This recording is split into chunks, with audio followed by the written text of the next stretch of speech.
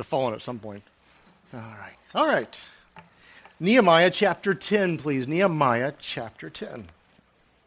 By the way, before we get started, if you haven't been to one of our family fun fests, you'll want to be a part of that.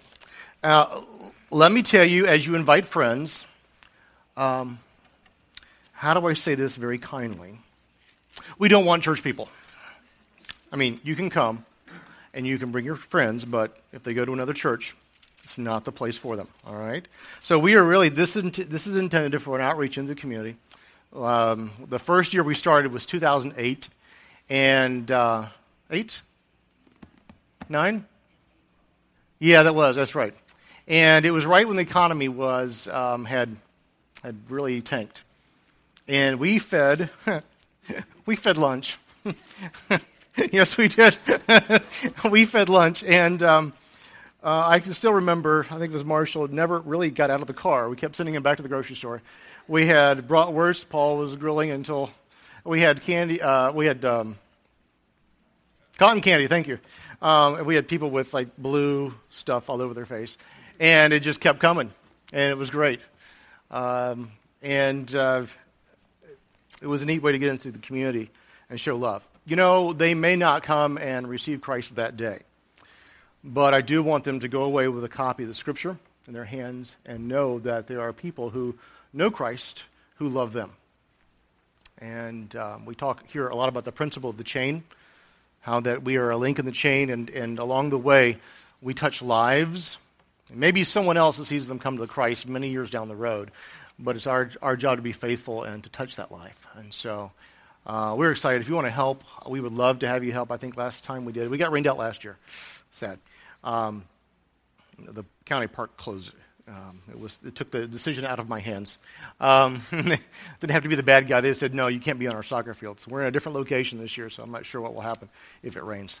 Answer that one. But it is a wonderful opportunity. We had over 100 volunteers, I think, the last time we had 105, 120. And you'll get to touch lives, whether it be games or just handing out drinks or handing out goodies and snacks. So would you be a part of that and be praying for, number one, good weather, but number two, opportunities. We do have people, as Mark said, just stationed there just to show the love of God and talk people and to just to say, hey, we're here for you. And so be in prayer for that. All right, we're continuing our series of Building Faith. And I wanted to, in the stretch of one day, go on to the next of what we learned about this morning. Because when we finished this morning, we heard that they signed an agreement. And this morning we learned a couple things. We learned that because God is God, He Himself is God, you must confess Him, profess Him, and you also must confess your sin. We learned that true worship is both transcendent. It really lifts you up in the sense that you understand and see who God is and worship Him and glorify Him, praise Him, but it also is transformational in that it should change us from the inside out as God does His work within us. And so now we finished up in chapter 9, verse 38. Let me get there. And we said, now because of all of this, we are making an agreement in writing. And on the sealed documents are the names of our leaders. So who signed? Well, you see the signed here, and verse 1 of chapter 10 starts to unfold this. And we see there are three groups of people. First, the priests, well, besides Nehemiah. Nehemiah put his name there, and Zedekiah, the chief priest. But then all the priests who are, we think, ranking members of the priesthood there. You see at verse 8, these were priests. And I can get out of saying difficult names by saying in verse 9, and the Levites. Jeshua, and then you keep on going. And then 14, the leaders of the people. So political leaders of, also signed. And that continues down into verse 27. And then verse 28 says, interestingly enough, now the rest of the people, the priests, the Levites, the gatekeepers, the singers, the temple servants, and all those who had separated themselves from the peoples of the land to the law of God, their wives, their sons, their daughters, all those who had knowledge and understanding. So let me pause here before we go to verse 29. Notice everybody who had understanding. And it's interesting, they singled out the singers. That's great. I'm glad they singled out the singers there. and the temple service. All of those, and notice this, and this will come back a little later, those who had separated themselves from the peoples of the land, are coming out from them to the law of God. All those who had understanding, verse 29, are joining with their kinsmen. This is a statement. They're nobles and are taking on themselves a curse and an oath to walk in God's law, which was given through Moses, God's servant, and to keep and observe all the commandments of God, our Lord, and his ordinances and his statutes. They're making an agreement. In fact, the word there you see in verse 38, agreement in writing is not a covenant, but is fairly close. Okay, it has that understanding. It's not a covenant, but this is an agreement, a binding agreement that we are making. Our leaders are signing, but we all are making this agreement. And we're putting it down, a curse and an oath. Now, we don't think much about those. We relegate curses to, October 31st or something like that. We don't know exactly. But this is actually hearkening back to the law of Moses that God had given and the covenant that God had given both Abraham and then to Moses that said, I mentioned this morning, if you obey me, I will bless you. I'll make you as the sands of the sea. I'll multiply you. However, if you disobey me, you're going to receive curses, judgments upon you. And we learned also this morning, all to bring you back to me. This is God saying this. And so they take upon themselves the same language in their agreement, both a curse and an oath to walk in God's law. They're agreeing. We're going to say, look here, they're agreeing to four things. Four things they're going to agree to. And then once we look through the four things, we're going to kind of bring it down to our day. Number one, they agreed to a general oath of obedience. They agreed, first of all, to a general oath of obedience, to keep and observe all, okay, not the ones I liked, of all the commandments of God, our Lord, and his ordinances and his statutes. We saw this morning they were good and just in the recounting of that, these statutes that God has, his righteous ordinances. And so here, a general ordinance or a general oath to obey. I mean, just to obey what God had said in his word. A general thing, to live in. Well, that's walk. It's to live in what God has said, in obedience to God. And so where they're obligating themselves not to come under the curse, but if they disobeyed, they would. The positive side is they would walk and live in the law of God to keep. And this is pretty broad, pretty encompassing. They're going to get a little more specific later on. But a very broad and encompassing thing to say, we will obey you, God. Very simple, very straightforward. But next, they had an oath regarding marital relationships. Okay, an oath regarding marital relationships. Look at verse 30. And we will not give our daughters to the peoples of the land or take their daughters for our sons.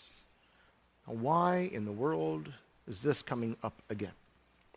So, very succinctly, no marriage to those who did not follow God.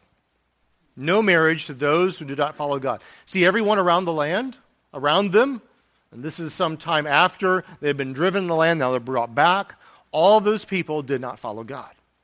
The vast majority of them did not. There were some pockets left, remnant therein. But the vast majority did not follow God. And of those people, they said, we will, just as you told us earlier, we will not marry our sons or daughters to them. And why was that? Well, remember Solomon. A prime example. The wisest man who ever lived, we are told. Solomon took to himself not only wives of Israel, but also wives from other lands. And we have a scriptural record where Solomon, as wise as he was, followed after the gods of his wives. He began to worship false gods. In fact, that led to the downfall of Solomon. And at some point, God comes to him and by the prophet says, you know what? Your sons, this is pretty much the end. The kingdom is going to be divided. It's going to be divided from you. And eventually, northern kingdom and southern kingdom split from each other. And eventually, they kept on sinning, and we know what happened. This led to the captivity, led up to this present day for Nehemiah. Now, lest you think this is being mean to people who are from other backgrounds, this is not. This is not the case. This is not a a racial thing. This is a religious thing. How do I know that? Well, the examples. Number one, in Joshua. Read the book of Joshua. Those who were of the land, who converted, who followed Yahweh, were welcomed into the company of Israel. Remember the story of Ruth. Ruth was a Moabitess. And if you want to do a word search on Moab and look at what comes up, they were not very nice people to the children of Israel. And God has some very strong words against the people of Moab. And yet, this one, Ruth, when her husband died, goes back with her mother-in-law, goes back to Israel, and follows the God of Israel. And you see her showing up in the line of Christ, giving birth to Obed, who gave birth to Jesse, who gave birth to David, the king, the line of Christ. This is not an injunction because they didn't like other types of people. It was cause for religious. It was so that they would not follow astray from God. And as I said this morning, the religions of the time, you think of Molech, and the worship of Molech included taking babies and putting them into the god of Molech, who was, oh, by the way, on fire and burning babies alive. You see why God placed an injunction against the people of the land. And so this here, they said, we won't do this. We won't apostatize by giving and intermarrying so that we follow their gods instead of the one true God. They're faithful to this. So this is one of the things that they kept, number two. But number three is they agreed to keep the Sabbath and the other holy days. Verse 31. As for the peoples of the land who bring wares or any grain on the Sabbath day to sell, we will not buy from them on the Sabbath or a holy day, and we will forego the crops the seventh year and the exaction of every debt. God had given a very complicated thing to the people of Israel of how to manage both the land, that seventh year thing, of letting the land rest. It's interesting because now in the farming techniques, we want to be more organic and healthy. And some of the farmers are now planting and letting the land rest for a year and then resowing. Funny, they got it from the Bible. But the main thing here was that on the Sabbath, on Shabbat, on that Saturday, they would rest. God had given them that day. They would set aside that time. Now, it was fairly easy for them in that society where they would come apart and they would be separate, and so everyone around them would be resting, except maybe for, as we see here in verse 31, the vendors, those who would come to sell. He said, we won't sell from them. In fact, later on, we'll see later in Nehemiah, toward the end, Nehemiah has some ideas how to keep people from selling on the Sabbath. And so they said, we will set aside, we will dedicate our time and set aside time to God. We promise God we will do that. So that is, all time is a gift of God. We do not hoard it for ourselves, but rather, as they were doing, we offer it to God. We offer it to God. Number four, we give not only our time to God, but we give our possessions, our money. Verse 32. We place ourselves under the obligation to contribute yearly 1/3 of a shekel for the service of the house of our God. Verse 33, for the showbread, for the continual grain of offerings, for the continual burnt offerings. They were giving for the running of the temple, basically. And they were cast lots for the supply of wood among the priests and the Levites and the people. Verse 34, they might bring it to the house of our God according to our father's household, a fixed time annually. They were organizing this. God, we will take care, by our tithes and by our offerings, we will take care of the house of the Lord. And we will support those who take care of the house of the Lord. And so they gave of their time, not only their time, but of their money and their possessions. And it's interesting there because it goes to verse 35, and you see these distinctions. In verse 35, they said that they may bring the first fruits of our ground, the first fruits of all the fruit of every tree to the house of the Lord annually. And bring to the house of our God the firstborn of our sons and our cattle, and the firstborn of our herds and our flock, as it is written in the law, for the priests who are ministering to the house of our God. As you see on the screen, they gave the first of things that they grew, the first of the things, the living things of themselves, firstborn, dedicated to God. They also gave the first of animals and the things that they made even. The dough, the wine, the oil. It's interesting, you go to Israel and several places you can find this, but there's one in Nazareth where they have an olive press. As they receive olive oil, that's pretty much a staple.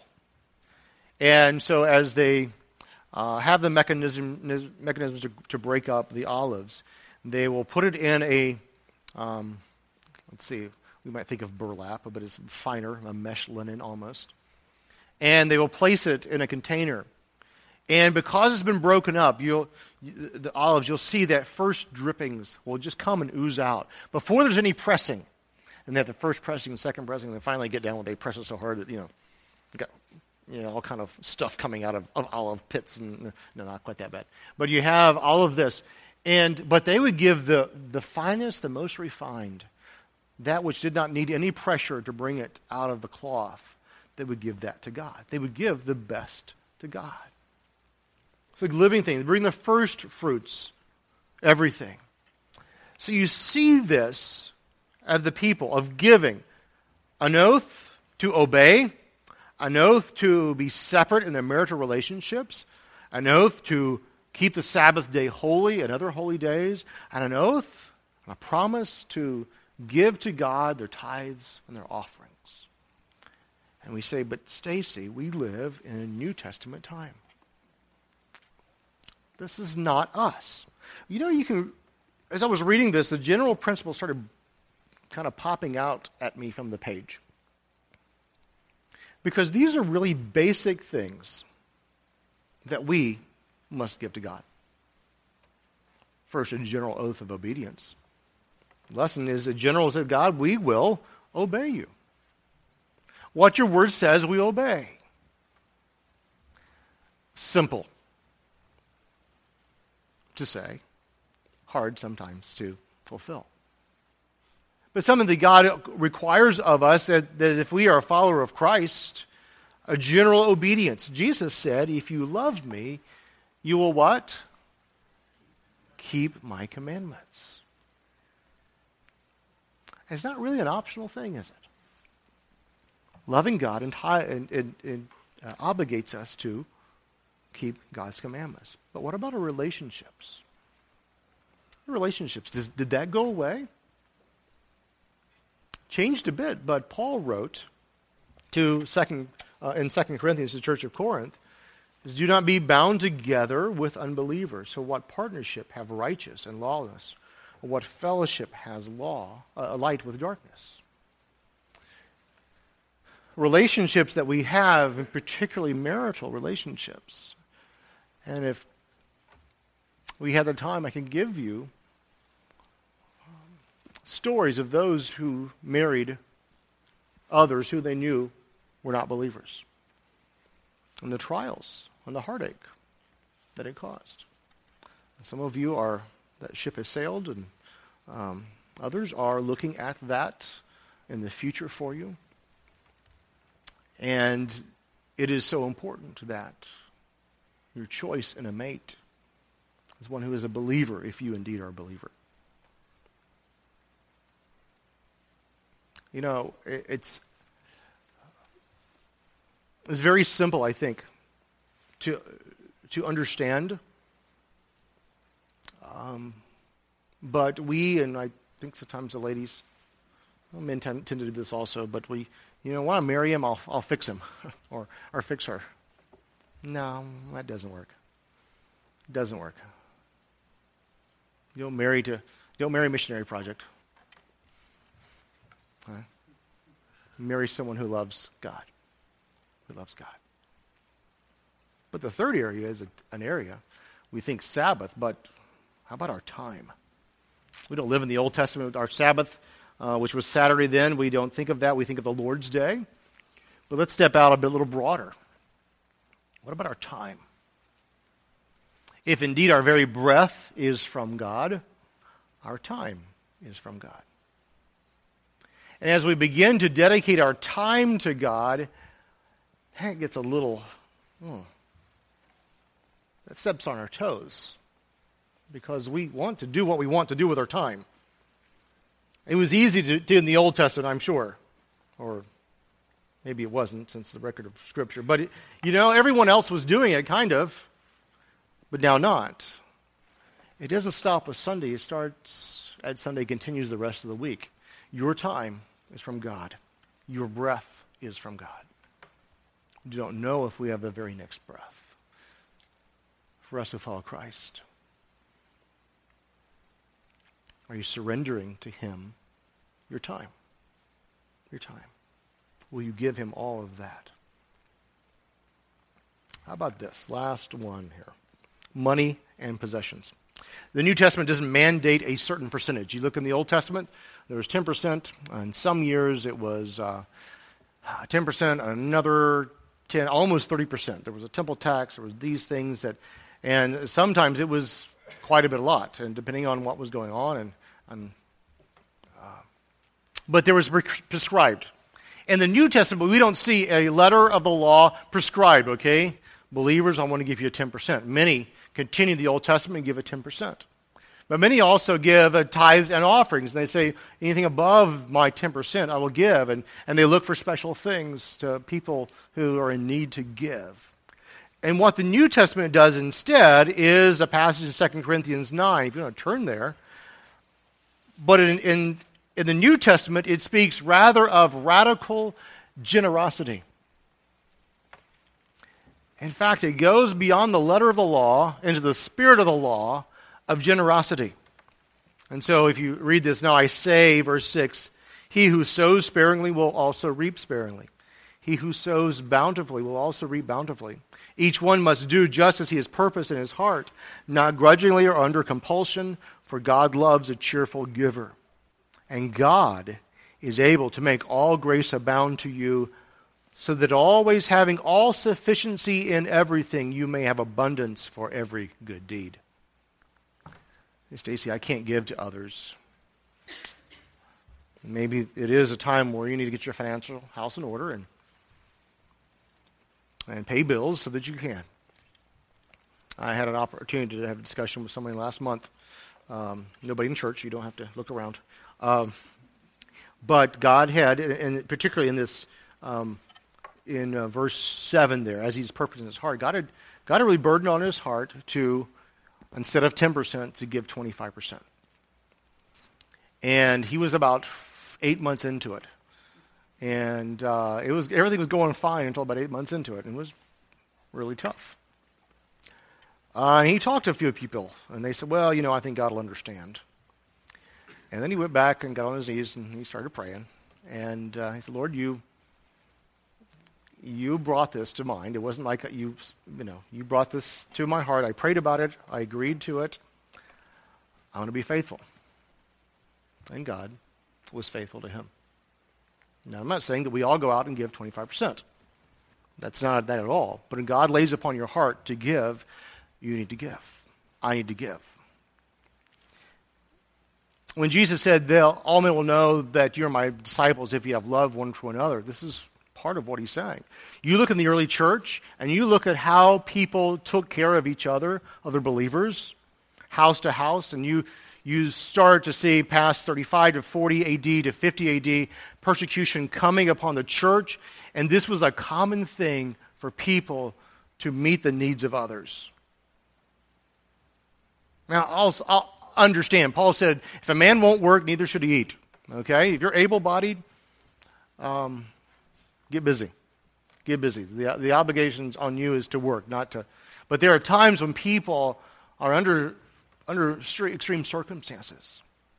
And circumstances where God, hopefully, if you are following him, God is able to, by the sufficiency in verse 8 that he provides for you, minister to someone else in their need. And a radical generosity springs up from what God has given to you. And this is what the New Testament says. It's not check a box, I gave this much, I'm fine. I turned in the offering plate, and so I'm good. No. It's, yes, you can do that, but we're on the lookout for those who need help. We're on the lookout for those who need. And so look at look at this on our screen here. It's general obedience, it's relationships, it's our time, and it's our possessions. And we think money. I was the same person as we were talking was helping someone who was trying to get back on their feet financially. And she said, I don't have any money. I really don't. And it was an odd situation, but didn't have any money. He said, but you can tithe of your time. How about that other person that you could go and help? And maybe, there's someone who's a widow or shut-in or something like that. And you can go clean a house, or you can go rake leaves, or do something like that. And so what we're finding here through this principles in Nehemiah is that for us, in the New Testament era, for us on this side of the cross, there are things that God desires from us. He desires our time, our money, our possessions. He desires to be in control of our relationships and for us to have general obedience. And this is the thing that God wants for us, is for us to follow Him implicitly. See, when we placed our trust in Jesus, we said, Jesus, I take upon me your righteousness because you shed your blood for me. You rescued me from my impending doom, and so now I am yours. I give you all of me. If we go back to the last chapter we spoke of this morning, what was the biggest thing of their sin? It was pride, it was arrogance, it was stubbornness, a refusal to listen. And if we're prideful, we don't want to obey. If we're stubborn, even when wise people say, hey, that's not a good relationship, then we're going to push it off. We're going to say, if I'm arrogant and prideful, I'm going to say, it's my time, God. It's my time, whoever else is in authority over me. It's my time, so don't tell me what to do with my time. And it's my money, it's my stuff. Get away from my stuff. I'm going to hoard it. I'm going to leave it to die when I die and let people fight over it. Because it's all about us. All about us. It's interesting as we look at Nehemiah, the things that they struggled with are the things that we struggle with. Okay? We're not in captivity. We're not, at this point in our nation anyway, and we're not struggling with, at this point in our nation, people who are persecuting us openly. But simple obedience, we struggle with. Standing out and being different for Christ and living in such a way that people say, that person knows Jesus. And it's not like everybody else who knows Jesus. This person is different. This person loves me because of me and because of Christ, not because they get something from me. This morning we saw to confess God means to confess sin. And this evening we see that to confess God means that we give everything to Him. All of our lives. I want to challenge you. In your life, there are going to be things that you struggle with and you say, God, I really don't want to give that area to you. He's going to knock on the door of your heart, as it were. And it's going to come up again and again until that point you say, okay, God. Okay. You can have it. This is yours. This is all for you. To confess God is to confess sin, but also means to walk in His way. What a beautiful reminder of God's great glory and great work in our lives. As you obey, give first, give the best of all that you have and are to God. Let's bow for prayer. Gracious God, I thank you for who you are, for the simple lessons from your word. I thank you, Father, that you're great. And Father, if we were to turn the mic over to listening to how you have worked in lives and how you've rescued and delivered from the bondage of sin in many lives, we would be here all evening. And we thank you that you are gracious and you're an ever compassionate God.